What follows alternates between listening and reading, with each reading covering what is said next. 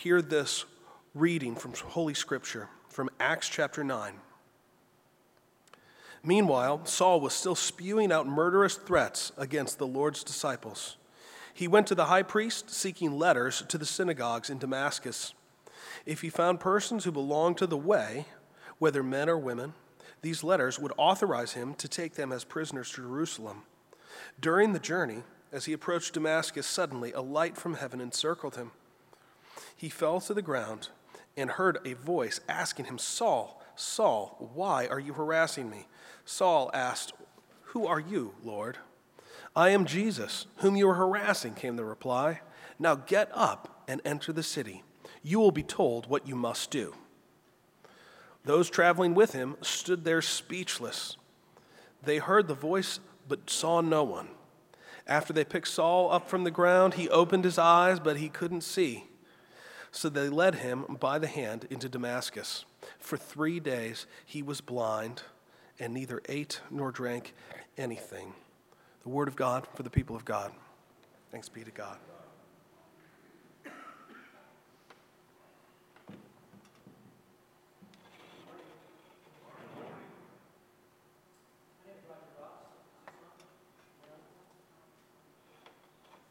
Is it on now? Oh, there we go. Okay. Good morning again. Thanks for introducing the prayer team, Tim, and for sharing scriptures today. I wanted to mention a little bit about this as well. Some of you know that I'm kind of on this journey with you through May, since your senior pastor, Terry, is on sabbatical. And it's my privilege to be sharing the message each week. This is my 3rd week now, and next week we'll close it out. But one of the things that I wanted to invite you to be a part of is a Congregational Excellence prayer team. I serve as the Director of Congregational Excellence for the state of Missouri in the United Methodist Church. What that means is I help to start new churches, new places for new people, and also transform existing churches across the state of Missouri. And that's kind of a big job. I'm on the road a lot and get to see a lot of fantastic things that God is doing in churches all across the state. But I realized not long after I got into this position that this was a bigger job than I could do. I needed some help way beyond me.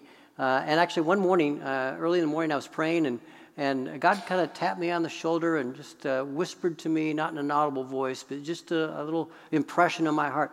Maybe you should have a few more people praying about this, Roger.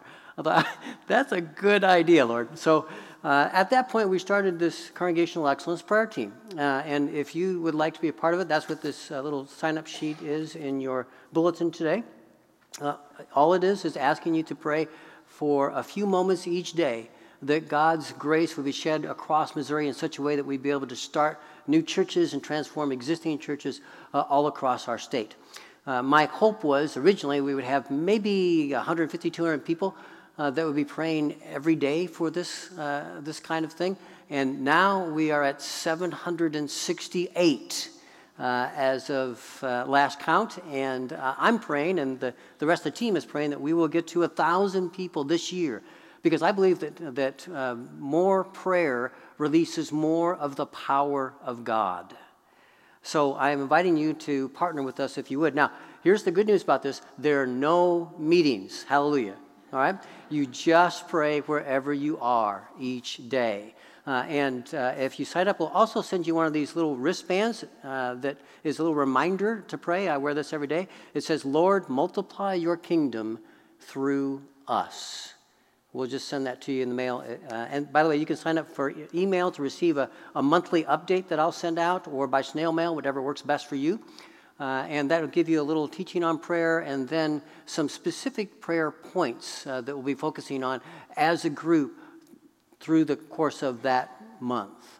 So speaking of prayer, let's join together and do that. Lord, we want to invite you into this place. We know you've already been here. We've sensed your presence. We ask your Holy Spirit now to do a work in us and through us that only you can do.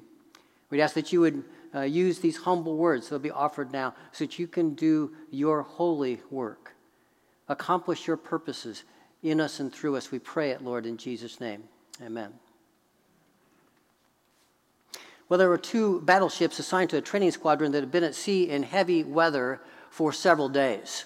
Visibility was poor, and the fog, there was a patchy fog, and the captain who was on the bridge was keeping vigil with a keen eye on all activity. Just after dark, the lookout spotted a light on the starboard side. The captain asked if it was steady or moving. The lookout said, "Steady, Captain," which meant that they were on a dangerous collision course with that ship. The captain then called to the signalman, "Signal the ship. We are on a collision course. Advise that you change course 20 degrees. The signal came back. "Advisable for you to change course." Captain said, "Send, I am a captain. Change course 20 degrees.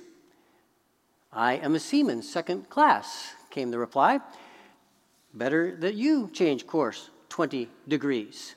At this point, the captain was furious. He just spat out, "Send, I am a battleship. Change course." Signal came back, "I am a lighthouse." Captain changed course. In the scripture today, Saul was on a collision course of his own. To appreciate the magnitude of this passage, you need to know a little of the backstory. Saul was one of the most zealous religious men of his day. He was a Jewish Pharisee, which meant that he was someone who strictly adhered to the 613 Old Testament laws, the laws that we would call from the Old Testament what they called the Hebrew Bible. And he was vehemently against this upstart movement called the Way, which is another way of talking about the early church. Just a couple of chapters before this passage that Tim read a moment ago, an early follower of Jesus named Stephen had so enraged the Jewish elders of Jerusalem that and he did so by his testimony about Jesus and the resurrection, that they drug him out of the city and literally started throwing stones at him to kill him. Now, as this was happening, witnesses laid their coats at the feet of a young man named Saul. Luke, who's the author of the book of Acts, concludes this violent scene by saying, "And Saul approved of their killing him." This is an important part of the backstory. That was the beginning of a massive persecution in the early church. Saul was a brutal ringleader of the persecution. Believers scattered from Jerusalem to the countryside in every direction just to save their lives. Saul, however, didn't care about that. Scripture says pretty clearly that he ravaged the church. Saul would enter house after house. Think about this. Just picture this in your mind. He would enter house after house, pulling men and women out who claimed to be followers of the Way, and then arresting them and sending them to prison. When we get to today's passage, Saul is still breathing threats and murder against the disciples of Jesus, and he gets so lathered up that he goes to the high priest in Jerusalem and asks for letters to take to the synagogues in Damascus so he can find anybody that might be a follower of the Way there and put them in chains and bring them back to Jerusalem, put them in prison, and likely have them executed.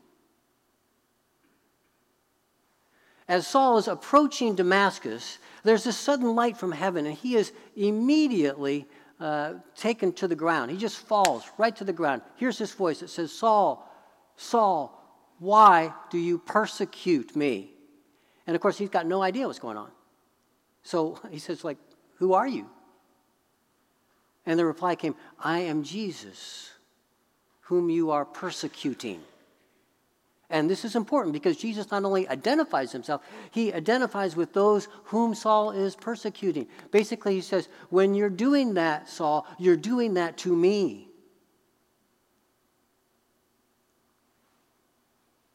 Jesus tells him then, "Get up, enter the city, and I'm going to tell you what you are to do." Now, when Saul gets up, his eyes were open, but he couldn't see. The men that were with him had to lead him by hand into the city of Damascus. Saul couldn't see and then didn't eat or drink for 3 days, almost as if he was dead for 3 days. Now, if this isn't wild enough, there's more to the story.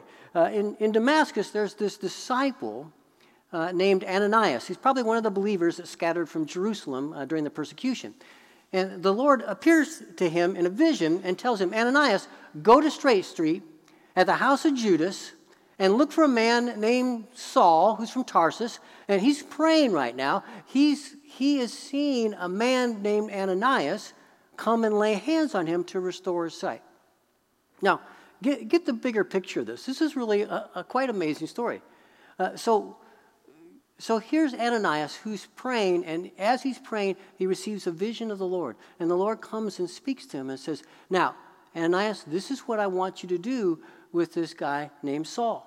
And by the way, while we're talking right now, Saul is praying, and he's seeing a vision of you, Ananias, coming to him to lay hands on him to restore his sight. So basically, this is the first instance, a recorded instance in history of FaceTime. All right? Now, if you're Ananias, would you be excited about this assignment?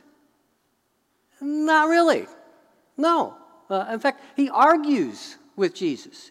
He says, Lord, I don't think this is really a good idea. I'm not sure if you know this, but this dude that you want me to go see, I mean, he's done a lot of evil stuff to your saints in Jerusalem, and he's come here to do the same kind of thing. So, thanks for thinking of me and all, Lord.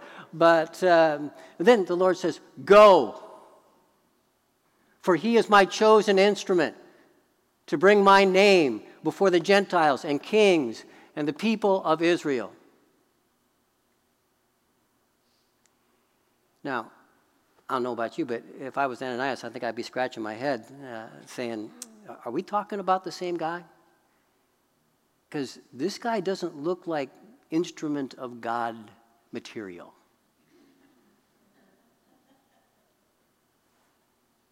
But to his credit, Ananias does what Jesus says to do, even when it doesn't make sense. Even when it causes him to risk his own life. Ananias shows up at Judas' house, lays his hand on Saul, and says, Brother Saul, the Lord Jesus, who appeared to you on your way here, has sent me so that you may regain your sight and be filled with the Holy Spirit. And immediately, something like scales fall from his eyes. And he's able to see again. Saul gets up. He's baptized. He takes some food. And then he spends a few days with the disciples there in Damascus and immediately begins to proclaim Jesus. He says, Jesus is the Son of God. Now, catch this. A couple weeks before that, if someone had done that, Saul would have slapped chains on him and sent him to prison. This is a stunning change of course. I mean, he goes from persecutor of the faith to proclaimer of it. So let's stop there for a moment. What about this passage can we learn about the risen Jesus? Well, first of all, he knows your name. Did you notice that in the passage? That when Jesus shows up, he calls each person by name. Saul, Ananias, and the truth is he knows your name too.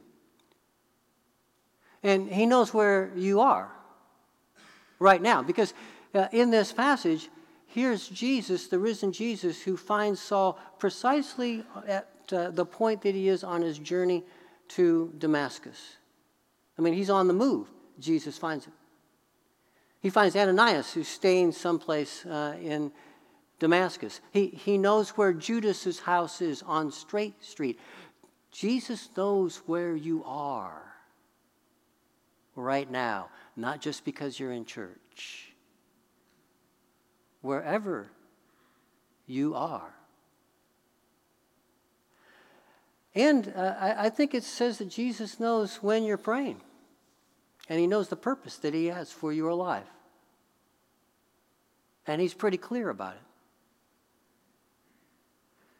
What Ananias, I think, can teach us is don't argue with Jesus. Not a good thing.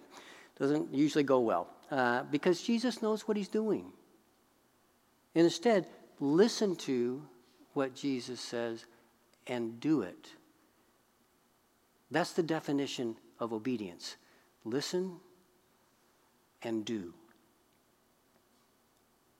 Last thing this passage says to me is our eyes can be open and we may still be blind to some really important truths.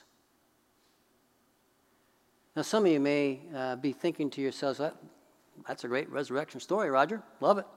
But that kind of thing doesn't really happen to people today, does it? Well, that's why I want to introduce you to my friend Shane Laswell. He lives about 25 miles away from here in Dardenne Prairie, and I think it'd be great for him to tell us his story. At that time, I drank almost every day. I mean, at least every other day. But then that's when I started seeking out harder drugs and got introduced to meth and kept meth and pills from the age of 18 until 20 days before my 39th birthday.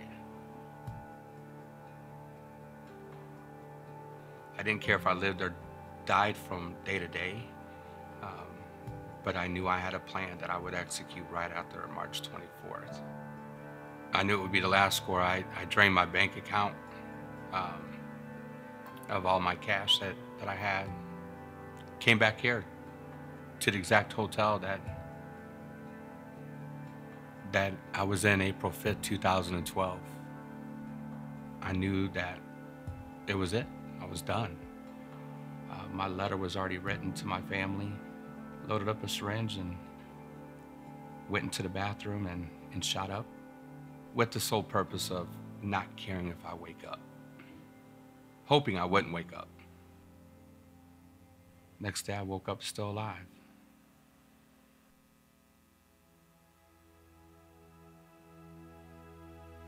I guess because of being introduced to church and to Jesus a few times throughout my life, when I woke up, that's when I knew there was a God. At first I was kind of mad, and then it was confusion. How? Why? Obviously there's a God. Now it's up to me to figure out why he kept me alive. What am I now gonna do with this life? This has been, for me, an amazing journey. 6 years ago, I would have never thought that, hey, you're gonna be a pastor of recovery. No, I'm not. I'm just a drug addict trying to figure out life. And so to be blessed with this opportunity to say, hey, God can do this in your life. Life change is what it's about in anybody. Whether you're an addict, you're a codependent, you can find healing and freedom in Jesus. You talk about a change of course. I mean, here's a guy that in a few short years went from being a drug addict to a recovery pastor. I mean, it's amazing. It's an amazing story. You talk about someone who's had scales fall from their eyes. I mean, he's gone from lost to leader, from aimlessly drifting to his God destiny. Now Shane serves as the full-time pastor at Morning Star United Methodist Church in their Celebrate Recovery ministry that has over 250 people who are overcoming hurts, habits, and hang-ups every Thursday night. It's phenomenal. This guy is a fantastic leader, and God is using him in a powerful way. Now, I know that some of you still may be thinking, well, Shane's life, that's another great, an amazing resurrection story, Roger, but what about someone like me? You know, I've never persecuted anyone other than my dog when I didn't feed them one time. And I've never been a drug addict. I grew up in the church. I tried to do the right thing, you know, be a good person. But I've never seen a light shine from heaven down on me. I've never had Jesus audibly speak to me.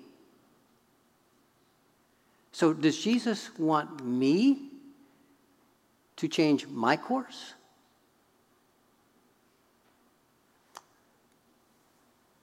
Let me tell you about a pastor's kid named Jackie. He had earned a master's degree in goodness by age 10. He could spout off Bible verses by heart. He excelled in following all the rules. When he came of age, he decided to follow in his father's footsteps, and he became a pastor. By sheer willpower, he rigorously pursued holy living through doing all kinds of good deeds. He visited prisoners while they were in their cells. He ministered to the sick. He gave aid to the poor. He served as an overseas missionary. I mean, if anyone had built a resume of goodness, it was Jackie. And then life happened. A broken engagement, a falling out with the church where he was serving, and some inner doubts and fears left him unsure of whether he even knew God. There was something missing. One night, Jackie reluctantly went to a prayer meeting with some friends, and much to his surprise, as he listened to the speaker, he felt his heart strangely warmed. The very thing that he'd been searching for all of his life, he finally found: Christ's personal forgiveness of his sins. And he was so shocked when he discovered what it required of him. Nothing. Not one thing. He didn't have to do anything for it. Like scales falling from his eyes, Jackie saw for the first time the futility of depending upon his own goodness to save his soul. He experienced what we call grace, the undeserved, unearned love of God poured into his heart by faith. Now, some of you may know Jackie, which was his mother's pet name for him, by another name, John Wesley, the founder of Methodism. Until that prayer meeting, John had been trying to earn something that God was giving away for free. That night, a deep truth sunk into his soul, that it's not about what he could do for God, but what God could do for him. Wipe away his sin and empower him to live a completely new life.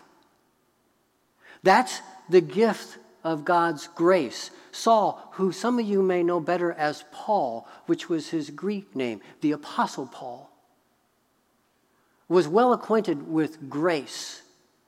He talks about it in his letter to the church that he started in Ephesus. He says, "For it's by grace, God's grace, that you have been saved through faith. It is not the result of your own efforts, but God's gift, so that no one may boast about it." When those scales fell from Saul's eyes, and he became known as Paul, the greatest Christian missionary in history, the author of most of the New Testament of the Bible, I think this is what he saw for the first time: the true power of grace. Because keep in mind that Saul was both a violent persecutor of the faith, which in his mind and others made him very, very bad, and he was also a religious Pharisee, a strict follower of God's law, which in his mind and others made him very, very good. So here's this guy who at the same time is both very, very bad and very, very good. Maybe you know someone like that. And what Saul, who became Paul, saw is that he could not be bad enough to lose God's love for him. But he also could not be good enough to earn it. For the first time, he saw God's love is not based on what you do, but on who you are. A beloved child of the King. I love the way author Tim Keller talks about this. He says, in Jesus' gospel, everyone is wrong, everyone is loved, and everyone is called to recognize this and change. And this is the key.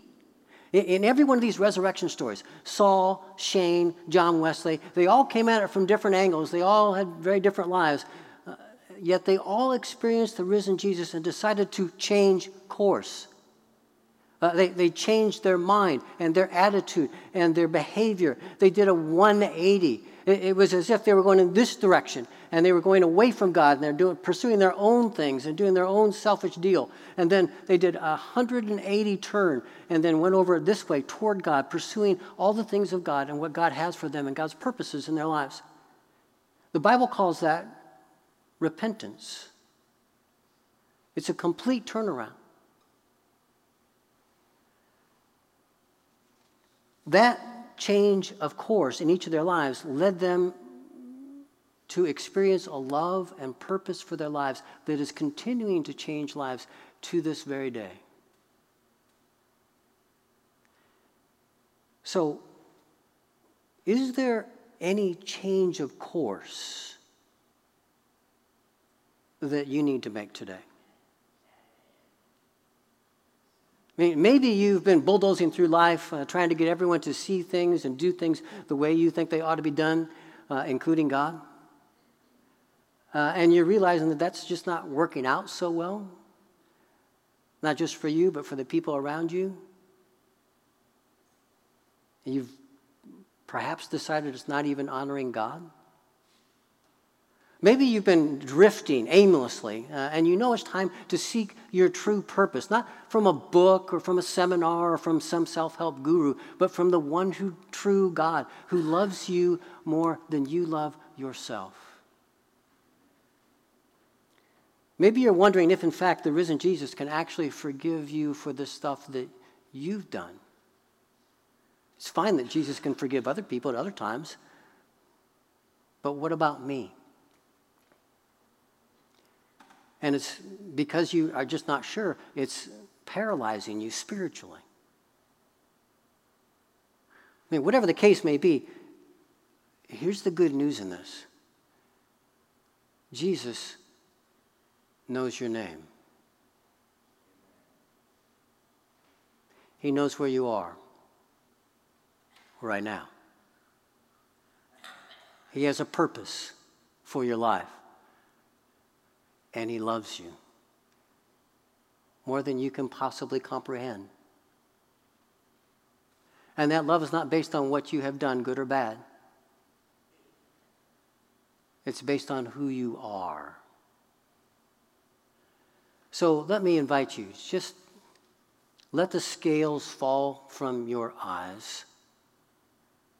Stop trying to earn a relationship with God. And just receive the love that Jesus is giving away for free. When you do, it'll change your course. Let's pray.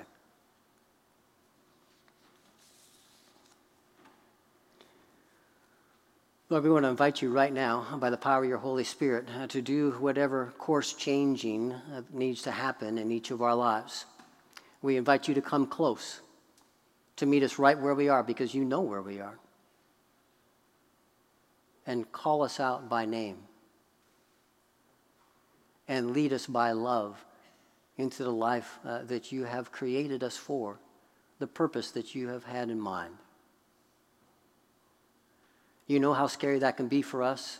You know how we like to control things and put things on our own path. But Lord, we ask that you would help us to open our hands up and surrender our lives into your life. Let you take us by the hand and lead us to that place that you want us to go, the course that you have set out for us. We trust you. We know you can do it. We ask you to do it. In your precious and powerful name. Amen.